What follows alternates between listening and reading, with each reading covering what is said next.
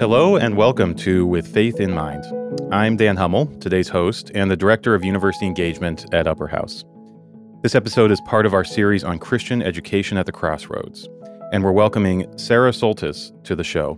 Today we're exploring the student experience in Christian higher education.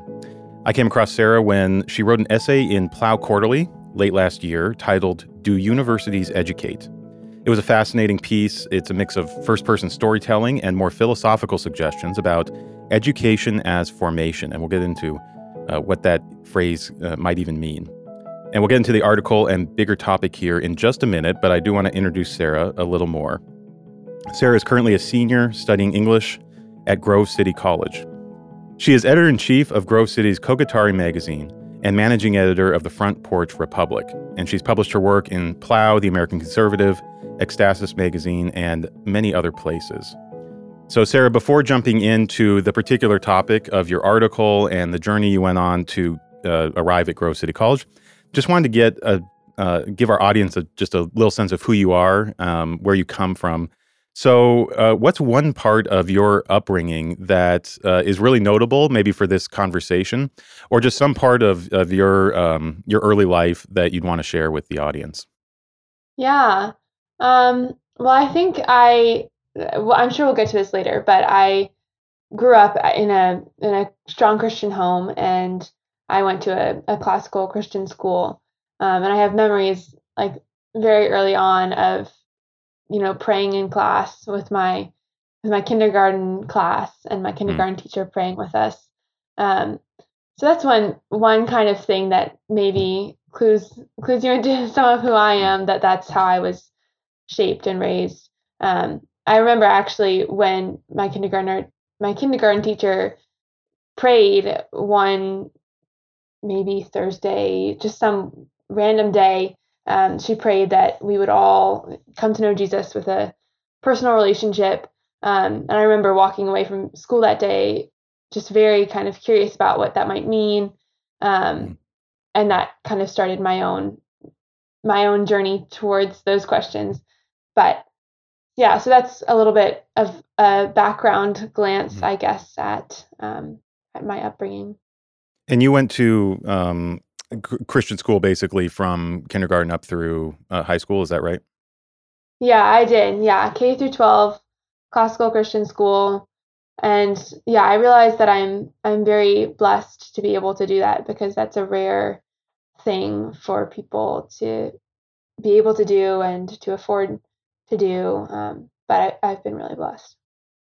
Yeah, and this will be the first time I'm going to insert myself into this conversation a little more than usual, because I want to draw a contrast, Sarah, between your story and my own. So I also grew up in a very strong Christian home. We were a missionary family, and so I actually spent a number of years in Germany as a kid. I actually went to kindergarten in Germany, a real Yeah. kindergarten.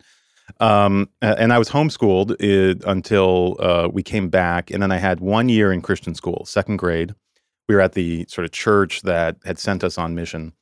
But from third grade on, I was in public schools, mostly in Colorado Springs, Colorado, where I spent a lot of my middle school and all of my middle school and high school years. So, um, in some ways, we have the sort of the same shared Christian home.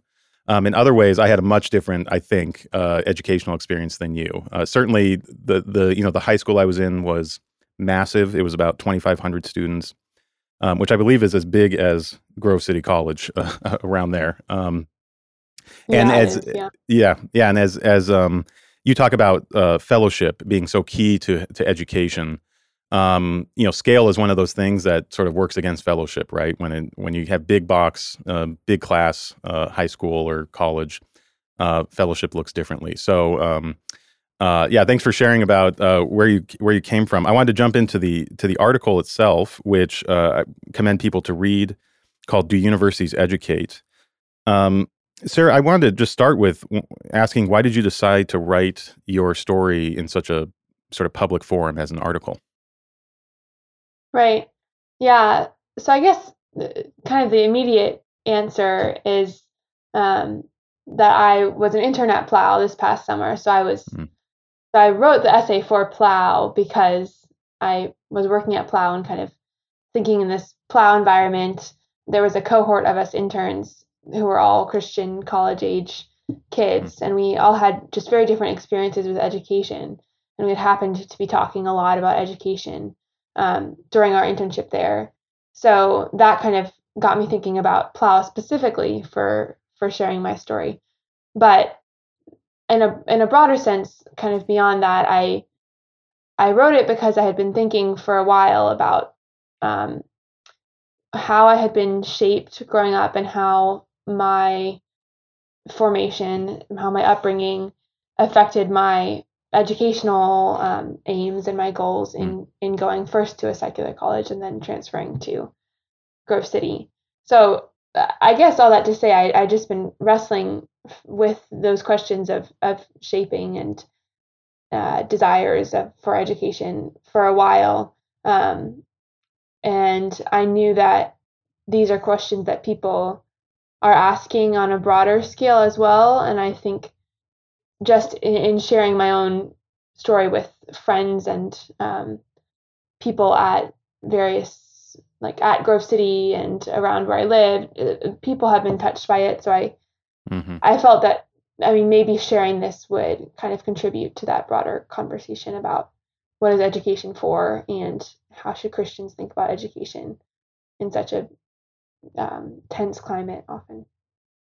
Yeah, and I think you mentioned this in the article a few times, but you went to college right when COVID hit, and so there's so many people asking questions in the last few years, in particular, about what is the maybe worth of education in a financial sense, but also what are people getting out of it? What's the value of education for people's lives, people's careers? So I think you're also hitting on a question that has a particular resonance for your story, but I think a lot of people are asking. I know people here at UW are also trying to think about that. I know the university itself is trying to articulate the value of what they offer in ways that resonate with a post-COVID, 18-year-olds and going forward. Mm-hmm. I wonder if we could, if you could just give us sort of a sense of, as you were thinking of college as a high schooler, what were you looking for? And I know that changed over time, but sort of how were you anticipating college and sort of evaluating what the best option was when you were, in high school, later in high school? Right. So when I was in high school, like I said, I had K through 12 at a classical Christian school. Um, I was pretty set as a senior on getting out of the Christian bubble. I was probably the last person in my class who would have wanted to go to a Christian college. So I was very set on well-known colleges, prestigious colleges that could give me some sort of liberal arts education because I still wanted the liberal arts training. I wanted to study English.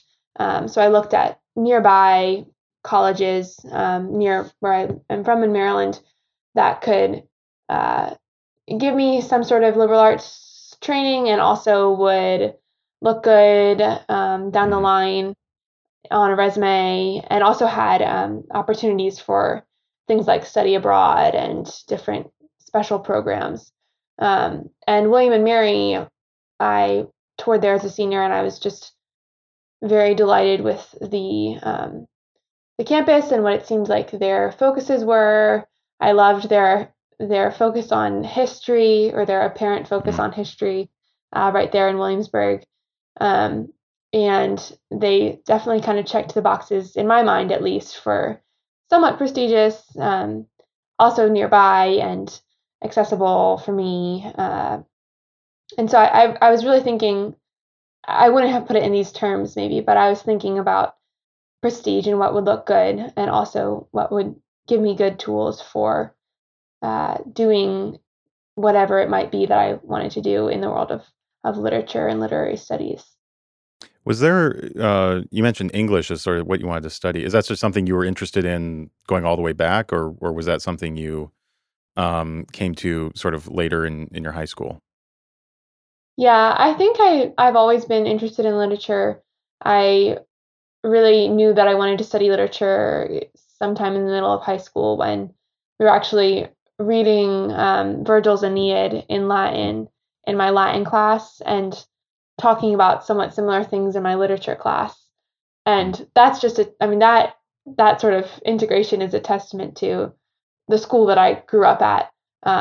But seeing those kind of overlaps and thinking about the canon and the great books in that way when I was 15, 16, that kind of highlighted to me that I wanted to study literature. Yeah, that makes a lot of sense. I won't draw this contrast too often, but that is not what my high school English experience was like. So that sounds Mhm. quite ideal. So particularly the integration of the language training with the literature that opens up imagination in students. I think that often isn't even awakened in a lot of students that don't have that opportunity.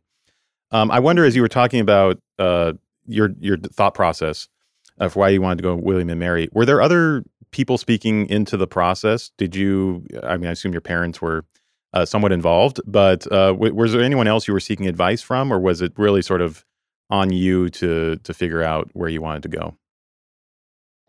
Yeah, my parents were definitely involved. I had a family friend who had done college admissions counseling who was helping me out with various parts of my applications. And she was a fan of William and Mary as well. Mm. I had some teachers and parents that I knew in my school community who were supportive in that direction of looking for these sorts of well-known, well-respected liberal arts-esque colleges that were outside of the Christian thought sphere, I guess. Hmm. So it was a lot of my own initiative. It wasn't that someone told me like you need to go Yeah. out to a secular school. That was kind of my own desire, but I think all those people were supportive of that desire in me, and there definitely is a, a drive, I think, for excellence in a lot of Christian parents who send their kids to Christian school growing up. So it kind of the idea of a prestigious university kind of fit with that because my parents wanted me to succeed and Hmm. um, and we all kind of thought that doing this might be one way to do that. Yeah, and maybe we can just talk a little more about that. So, I remember feeling this too. Like, why you talked about like getting out of the Christian bubble, or like sort of getting away from. I mean, there's part of that's just like probably a universal 18-year-old feeling that you just want to get away from the culture you grew up in. But I think a lot of Christian students go through that. And I think you identified one reason right there, which is there's a sense of excellence, particularly if you're set up for that. And sort Mhm. of excellence in a lot of American contexts are these like really elite, often non-Christian schools. And so that's like the highest achievement you can make in terms of getting into a college. So that might be one reason why that's appealing. Was there? I don't know. I'm just asking you to sort of reflect. Was there any other reason why sort of getting out of the Christian bubble, so to speak, was appealing at that time? Yeah, at that time, I was probably mostly motivated by the potential future success and the whole excellence factor. But I think earlier on in high school, I had, that rebellious stage that every Christian teen probably has, where I was questioning some of the just general philosophies and ideas related to the Christian bubble, Mm. questioning some political things that a lot of Christians in school shared. So maybe that was a seed, perhaps, for the desire to get out of the Christian bubble. But I was somewhat naturally just pushing back against these things that I had like been fed my whole life, Hmm. and I think that makes sense because I didn't yet understand like why it is so important to be in Christian community and how vital and life giving that can be. Because I was, 14. I just didn't totally get all the things that I had been given and the blessing that they all kind of comprised. So maybe that played in as well. And I think for a lot of Christian high schoolers, that does the idea that maybe I need to figure out for myself what's true, and I can't just accept what's been fed to me this whole time. That idea plays in for people, and I think that there's a natural aspect of that.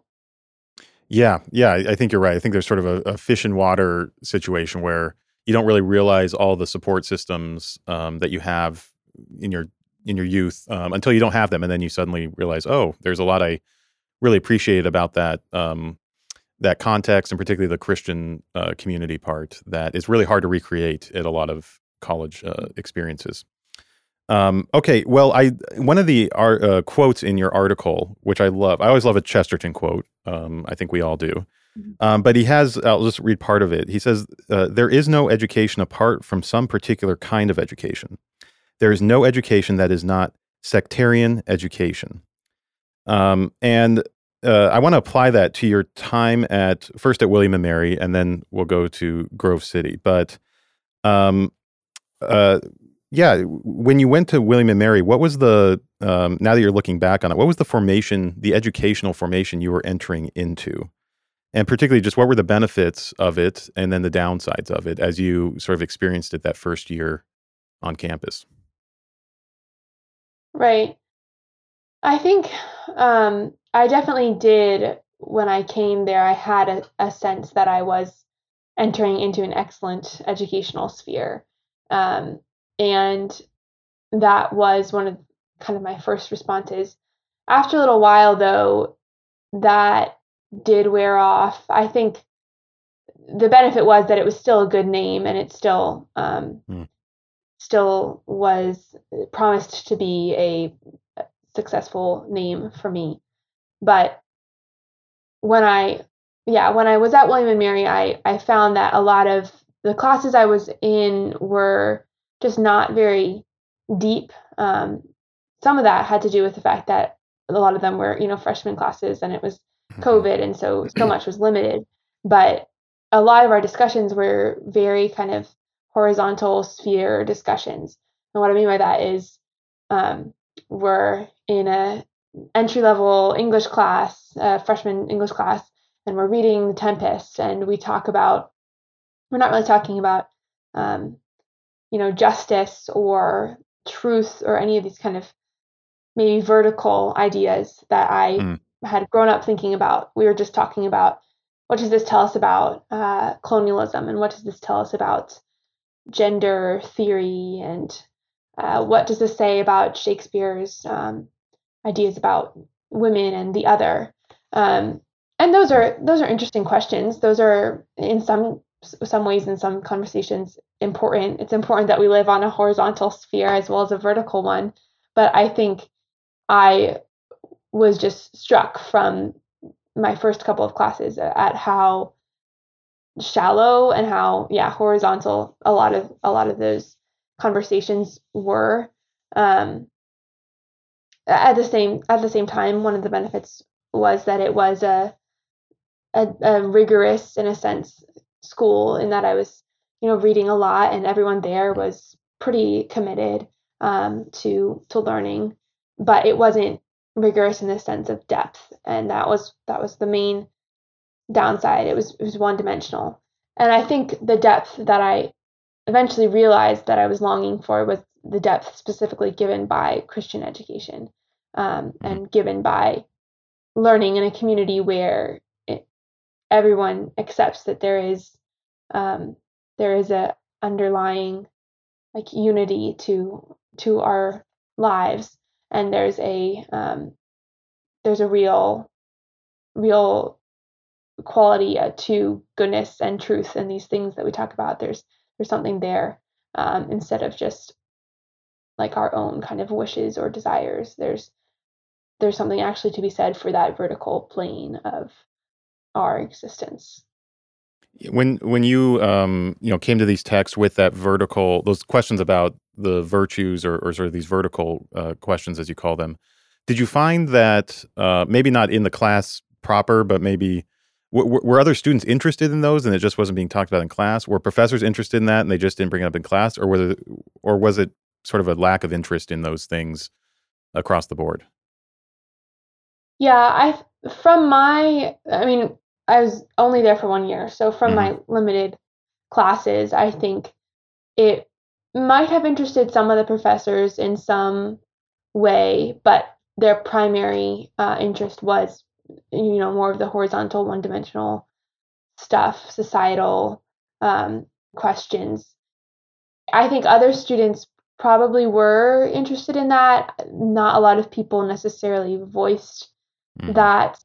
I did find, and I'm sure we'll talk about this later more, but I found in some of the Christian fellowships or Christian communities that I was engaged in, like a um, Bible study in the church, and I was involved in Reformed University Fellowship. And so some of those Christians that I met had encountered similar quandaries, I guess, Hmm. in their own majors where they wanted to be talking about, justice maybe or other things, and they weren't really talking about them in the full way that they desired to. Yeah, that makes a lot of sense. Well, you mentioned sort of some ministries you were part of or churches. Yeah, talk about. It sounds like there might have been more stimulation there, I guess, in terms of intellectual stimulation. But yeah, how did you think about your spiritual life and your spiritual maturity and growth um, during that year that you were on campus? Right. Well, I was, yeah, very blessed to be able to join, or not join, but attend a local church and get involved with uh, college ministry. From the get go, though, it was very difficult with COVID because Mm, even just a lot of my engagements with the college ministry that I was a part of were very virtual. Like there was not a lot of in yeah, person engagement allowed by the school. Um, but I think especially being able to go to church in person every week was was something that really sustained me through the first year because so much of the rest of my life was virtual, yeah, and those people kind of understood the difficulty and isolation that I was experiencing. Um, but of course, I didn't really know them all that well, and so I think outside of my engagement with Christians at church and in limited ways with RUF, I personally just felt very starved for spiritual nourishment and very isolated in my faith, even though I was still, praying and trying to connect with the Lord. I felt like in a pretty kind of despairing, isolated place, and a lot of that I think was from uh, the whole emotional kind of state that most people my age had hmm, in COVID. It was very depressing for a lot of us. I don't know all the factors that went into that, but yeah, I definitely felt spiritually starved. yeah. That makes a lot of sense. I've been referencing my own experience. Like I'm not even that young, so I don't know why I keep. I'm not that old either, but it was 15 years ago that I was in college. But totally different than anyone who went through college in 2020, 2021. Really hard to, I mean, I obviously observed it from the outside. I work on a campus, but um, uh, particularly the isolation, I guess, of being mostly a virtual, it seems very difficult to grasp unless you experience that yourself. Um, I want to get to your thinking around why Grove City was a good alternative. But I did want to just ask, as you were in your article, you make the distinction between you're thinking about wanting to move on from William Mary to something more Christian. Between is this just like a COVID reaction, or is there something deeper that is not sitting well? Um, Mhm. so, how did you think through that? How did you sort of try to discern what was wrong, and if actually moving would fix it, or if that really wasn't the solution that was needed? Yeah, so I think there are a couple things at play there, but one of them was that I knew that Christian colleges had a less intense response to the COVID thing. So I knew particularly about Grove City because I had friends who went there that they didn't have, they most of the time didn't have online classes, and that they didn't have to wear masks outside, maybe just in the building, but it was just definitely a diminished response to COVID than my own experience at a Virginia state school. And some of that is size, some of that is naturally, like, Christian colleges are more conservative, and so there's more of a there was just less of a need for the big heavy response. And I had heard also from my friend who was beginning at Grove City the same time that I was beginning at William and Mary, that she was very much enjoying it, even though COVID kind of dampened some of her experience. She still loved it, and of course that was striking because most of my friends, and myself included, really did not like much at all about our freshman years at school. But I also I knew that it was more than COVID that was kind of moving me in a different direction, because my main frustration wasn't really COVID. It was that lack of depth that I was talking about earlier. And I think COVID played into that because COVID revealed some of the weaknesses, I think, in the modern university, in that there wasn't really anything for the modern university to give or do for all the people who were frankly suffering, I think, under just all the jumps and changes that COVID brought. There's no, it can't hold the kind of personal, communal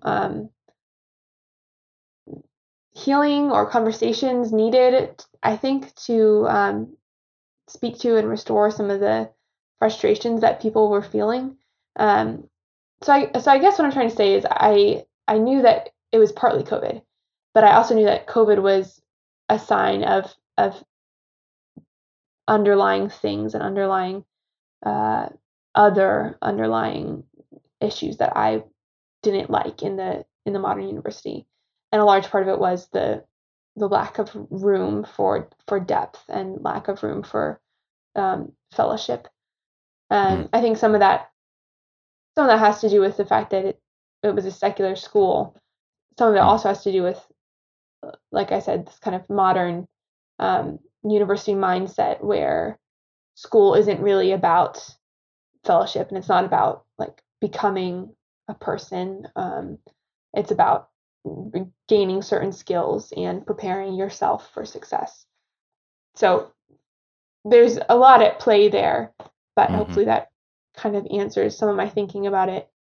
Yeah, that makes a lot of sense, and that resonates with some of the COVID response I saw here at UW-Madison, which is a massive public university. There's about 35,000 undergrads that go here. And so much of the response to COVID in particular was very, and I don't want to, I mean, it was a very difficult situation. So I'm not even trying to cast blame, but a lot of bureaucratic response, so much just attention on sort of how are we going to keep the classes going? How are people going to get credit for their classes? That a lot of the more human interactions and a lot of the more humanistic concerns were secondary, at least in 2020. And I think there's been a massive fallout from that. There's been a massive response. One was a push as quickly as possible here at UW to get back to in person as soon, because there was a clear sense that the students didn't like it, and the faculty didn't like it either. Though some faculty wanted to stay remote as long as possible. And then there's this massive mental health crisis that we talk a lot about here on campus. The university has expanded its student life initiatives and its counselors and all that kind of stuff as much as it can, and it still can't meet all the demand. That's been its response from a public secular university, has been to try to offer as much counseling, as much support. But we know, just because of where we are, the work that we do, that there's been interest by the university as well in thinking about spirituality, as they call it, as a dimension to student life and the resilience that students can build at university. But that's been a really new insight by the university in the last like year or so, that maybe there's something more that we need to be doing than what we have been doing. So I think you see all different types of responses, and I think you've identified a couple of the key ones from your perspective. I wonder when you got to Grove City, what did you notice? And this is just drawing from your article. What did you notice was different? Like what was so alluring about going there, and then when you got there, what was so much better, I guess, than your first year? Yeah. I think the short answer is community, and Mm. that's definitely a overused word, especially in college and college admissions. Everyone wants to tell you that they have a great community. Um, but I got there and I was immediately welcomed. Um, transferring is never easy, Mm. and transfers often have a difficult time, and I knew that.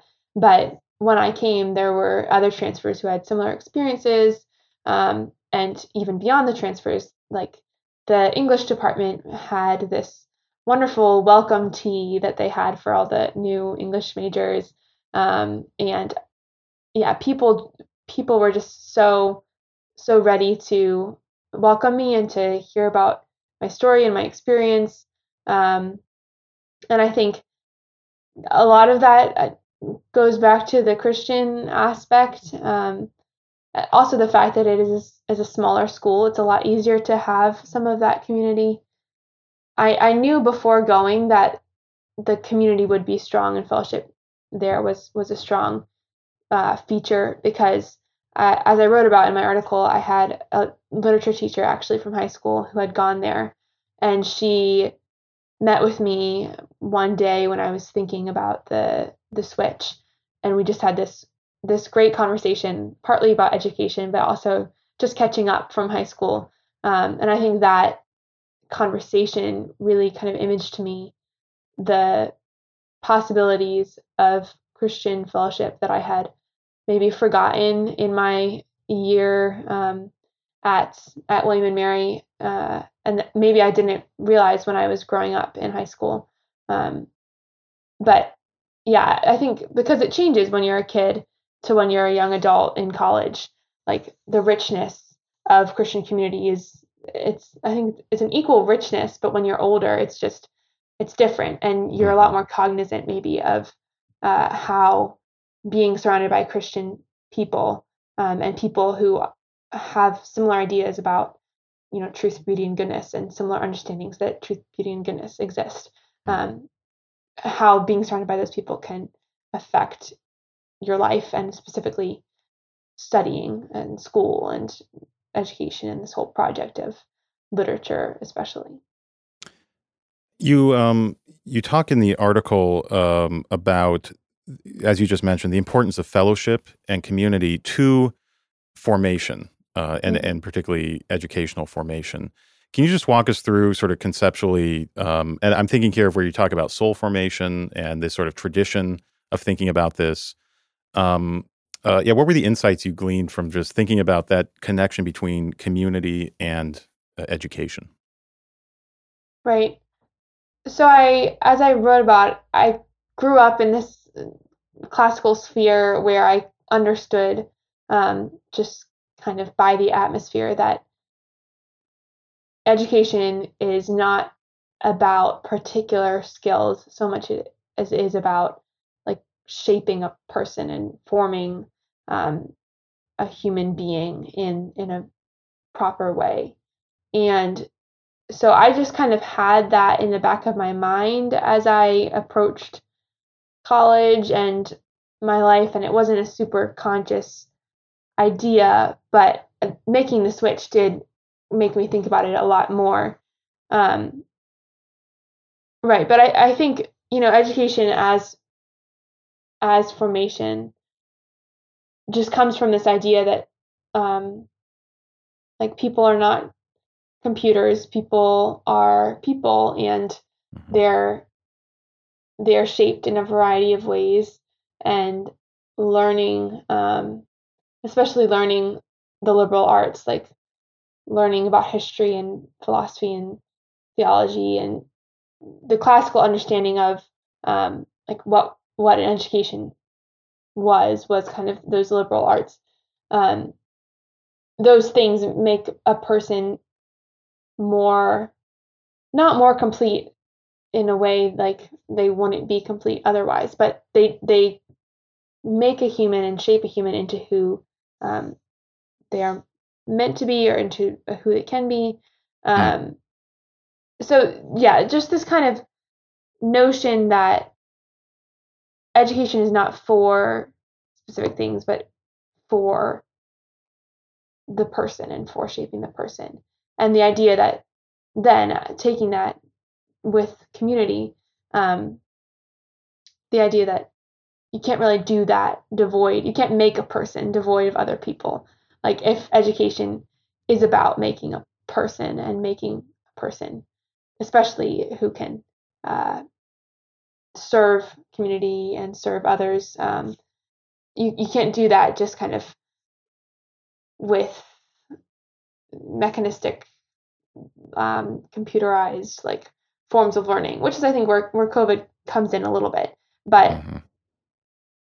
yeah, so I don't know if that makes sense. That was kind of a long-winded answer, but I think yeah, just that idea of what education is for um, plays in, and of course the like traditional sense of education as a liberal arts formation, especially in the Christian tradition, where like universities began with people wanting to integrate and understand the world through a Christian perspective and like Mm-hmm. be formed by that, not necessarily go out and invent something because of that, but to be formed as humans and as Christians by their understanding of history, philosophy, theology, literature, those sorts of things. Right, and in service of God, that's sort of the ultimate Right. end of the education. Yeah, I think just to get somewhat philosophical for a second, I think a lot of the Western philosophical tradition, particularly since the Enlightenment, has seen the individual as if you think of like Rousseau and like the state of nature, like it's an individual person who has all this freedom. And so if that's your idea of sort of what education sort of meet the ideal state of nature type person, it's going to be a very individualized activity, and it's about sort of you mastering as you and your brain and your faculties mastering this area of knowledge. And I think the Christian tradition offers something a little different that either starts with the Trinity, which is three persons in in God. And so there's a relational component right there at the beginning, or it starts with Adam, who immediately needs a partner and has Eve, and so and then God is sort of the third person in that triangle as well. And so either way you started in the Christian tradition, you're talking about living in community and learning in community. I think you mentioned this a few times in the article about how important relationships are to learning. That you talk about mechanistic but depersonalized ways of education. I think of a lot of I went to two large state schools for my education. Most of the classes were at least 50 people, and many of them were like over 100. And so there's not even the ability for a professor to get to know everybody or to field all the questions. And in fact, you're just not really encouraged to ask that many questions because there's just too much to get through and there's too many people in the room to sort of accommodate all that. So I think what you sort of are landing on here at Grove City is that truth that the relationship part of education, we often take it for granted, but it's so crucial to how we learn, and not just learn in like a knowledge way, but like learn it actually forms us type way. Yeah, I think yeah, definitely. Um, yeah, I've found that it's a lot easier to form those relationships and to ask questions of professors, of other students, even at a smaller school where that kind of thing is encouraged. Um, Hmm.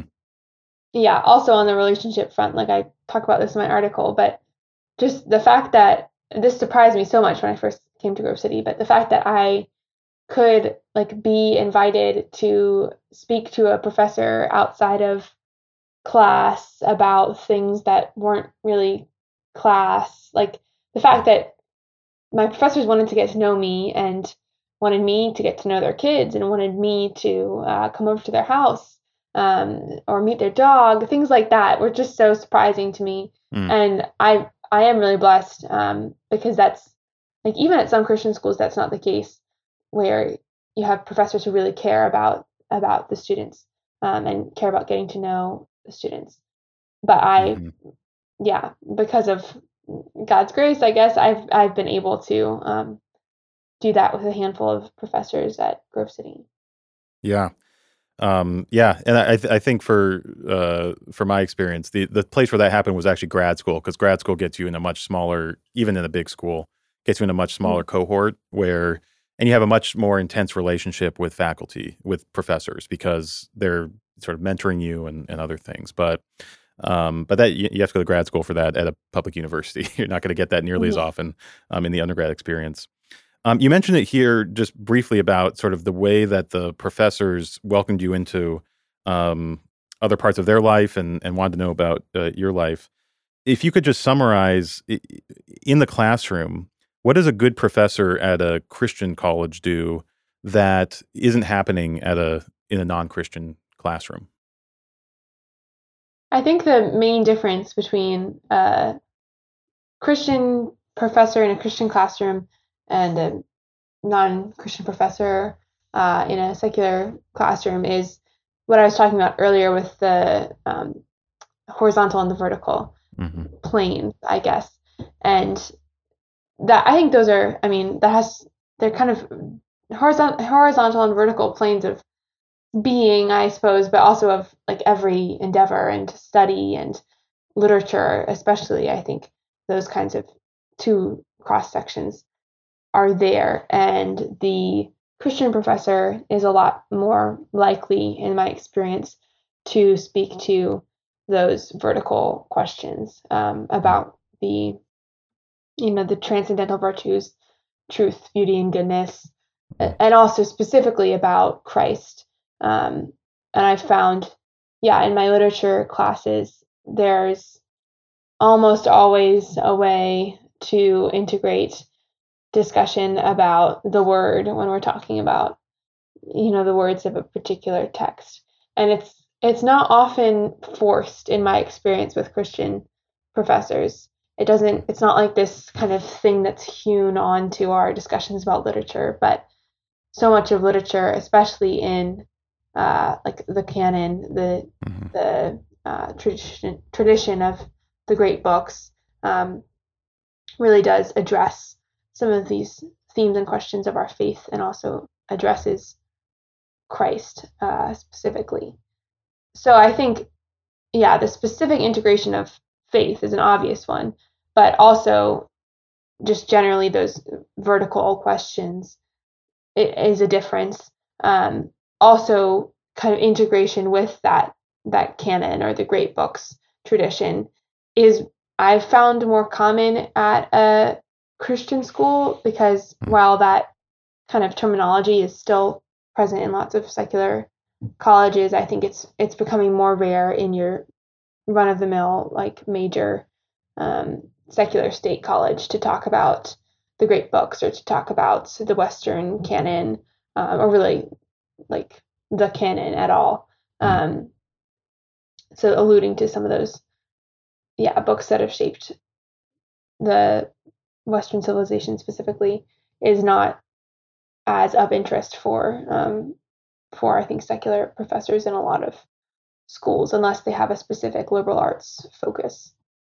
Yeah, and there's a few different reasons you could attribute to that. I mean, one is sort of a move away from even talking about a particular canon, right? And saying Right. that's not the right way to even frame how to engage literature.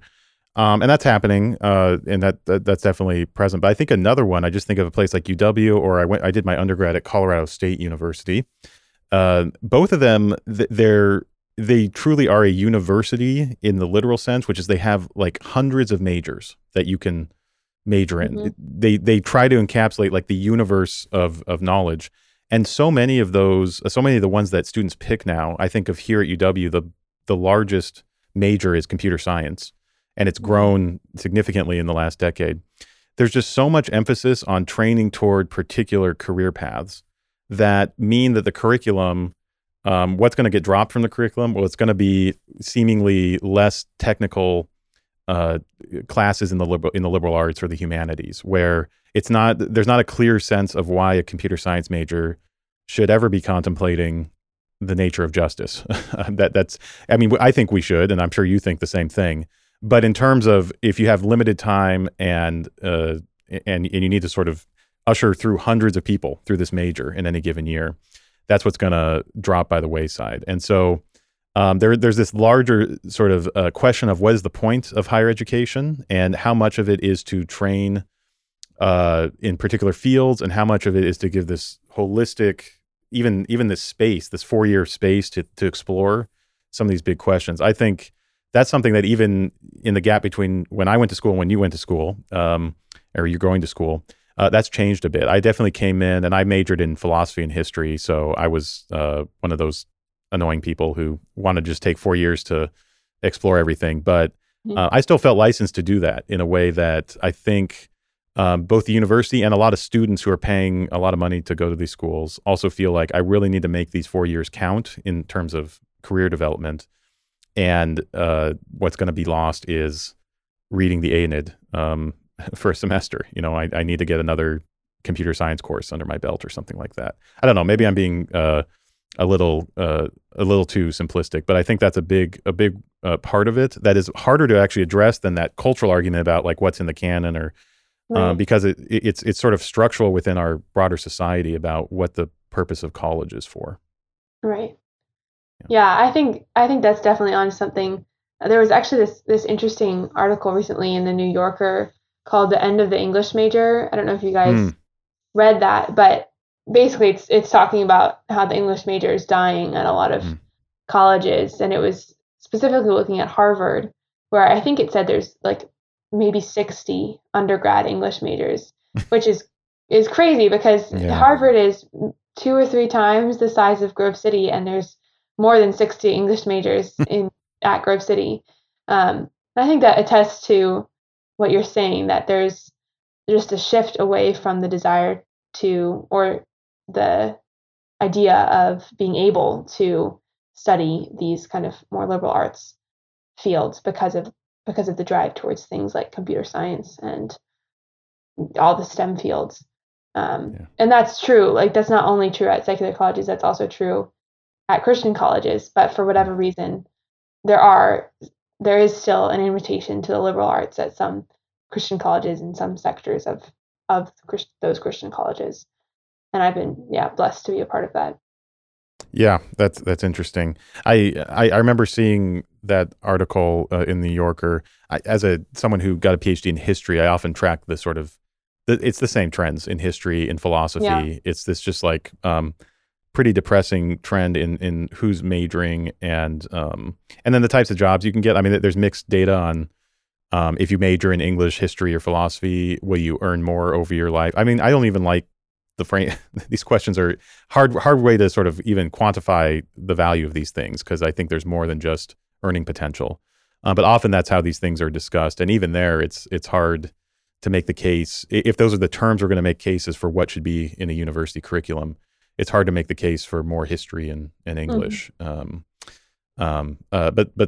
so it is. I have 2 more questions for you, Sarah, and they're more, I guess, personal. One is just curious if now that you're a senior and you're thinking about, I'm sure you're thinking about next stages. How do you think has your thinking? I don't need to know. We don't need to know exactly what you're going to do next.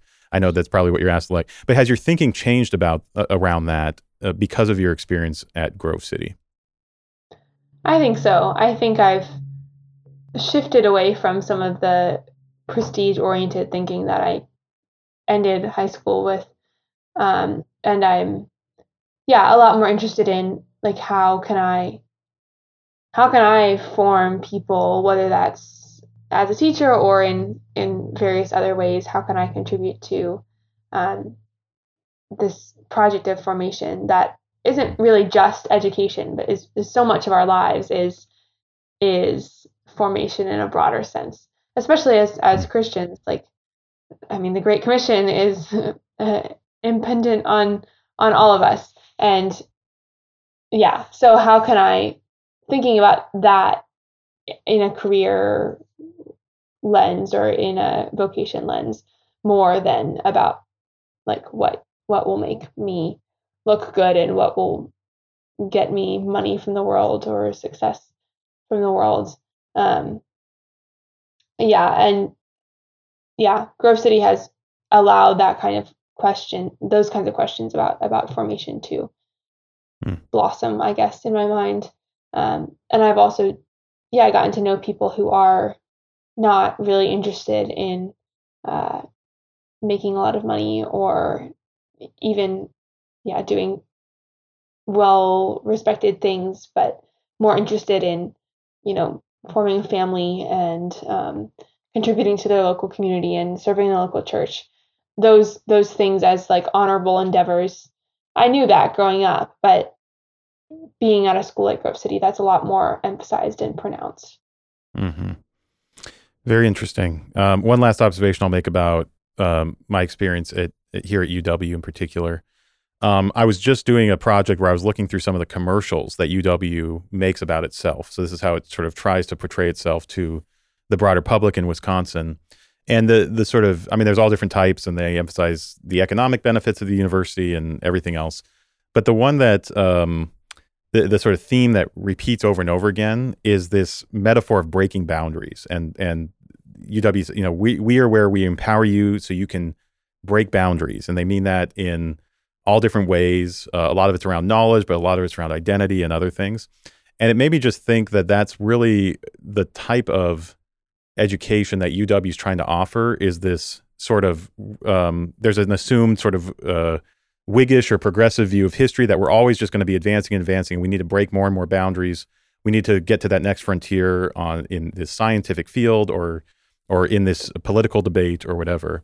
And as you describe sort of how some of your peers at Grove City think about, settling down, serving in a local context, that just seems so underwhelming, I think, to like a UW audience. It's like, no, we got to go break boundaries. This isn't about sort of producing good citizens in a quietist way.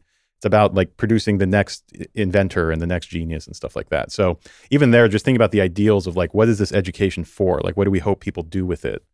There's a significant difference between your school and UW as well, I think. Yeah. Last question for you, and I'm putting you on the spot, but is there, as an English major, if you could just will everyone to read one book that would sort of benefit them in countless ways, what would be that book? Maybe from the great tradition, maybe something else, but what would be the book that you'd sort of, if you could just make everyone have a copy right now and read it together, what would it be? Oh man. There are definitely a couple, but I think the first two that come to mind are, I'm going to say two. Okay. The first two that come to mind are the Aeneid, because we were talking about that earlier, and I think that is such a big part of our cultural heritage. And I think Virgil's really interesting because a lot of his ideas about piety and about like forming a home are somewhat parallel to ideas that would later be picked up by the Christian tradition and by like medieval writers and medieval philosophers. So I love Virgil. I think he's great. So I think that's definitely something that everyone should read. But also perhaps in a more Christian lens. I think Augustine's Confessions is a book that everyone would profit from reading. And I think it's especially of interest to some of these questions about formation and about our faith in mind. Because Augustine encounters pagan education and he he talks about how he's searching for God and he's finding God in the beautiful things of the world, but he's not actually finding God until he really is hit with his need for God. Mm-hmm. I think it's just a beautiful account of how God draws us to himself. So those two are two recommendations. Great. Well, thank you for those. That's about 1,000 pages for everyone to read now. And take it slow too. Yeah. I would hate to sort of speed read the Confessions or something like that. Well, thank you, Sarah. Thank you for sharing your story and some of your reflections on education. It's been a pleasure to have you on the podcast. Yeah, thank you so much. Thanks for joining us. If you've enjoyed today's podcast, be sure to subscribe and give us a rating on your favorite podcast app. Also, be sure to check out our upcoming events on upperhouse.org and our other podcast, Upwards, where we dig deeper into the topics our in-house guests are passionate about. With Faith in Mind is supported by the Stephen and Laurel Brown Foundation. It is produced at Upper House in Madison, Wisconsin, hosted by Dan Hummel and John Terrell. Our executive producer and editor is Jesse Koopman. Please follow us on social media with the handle @UpperHouseUW.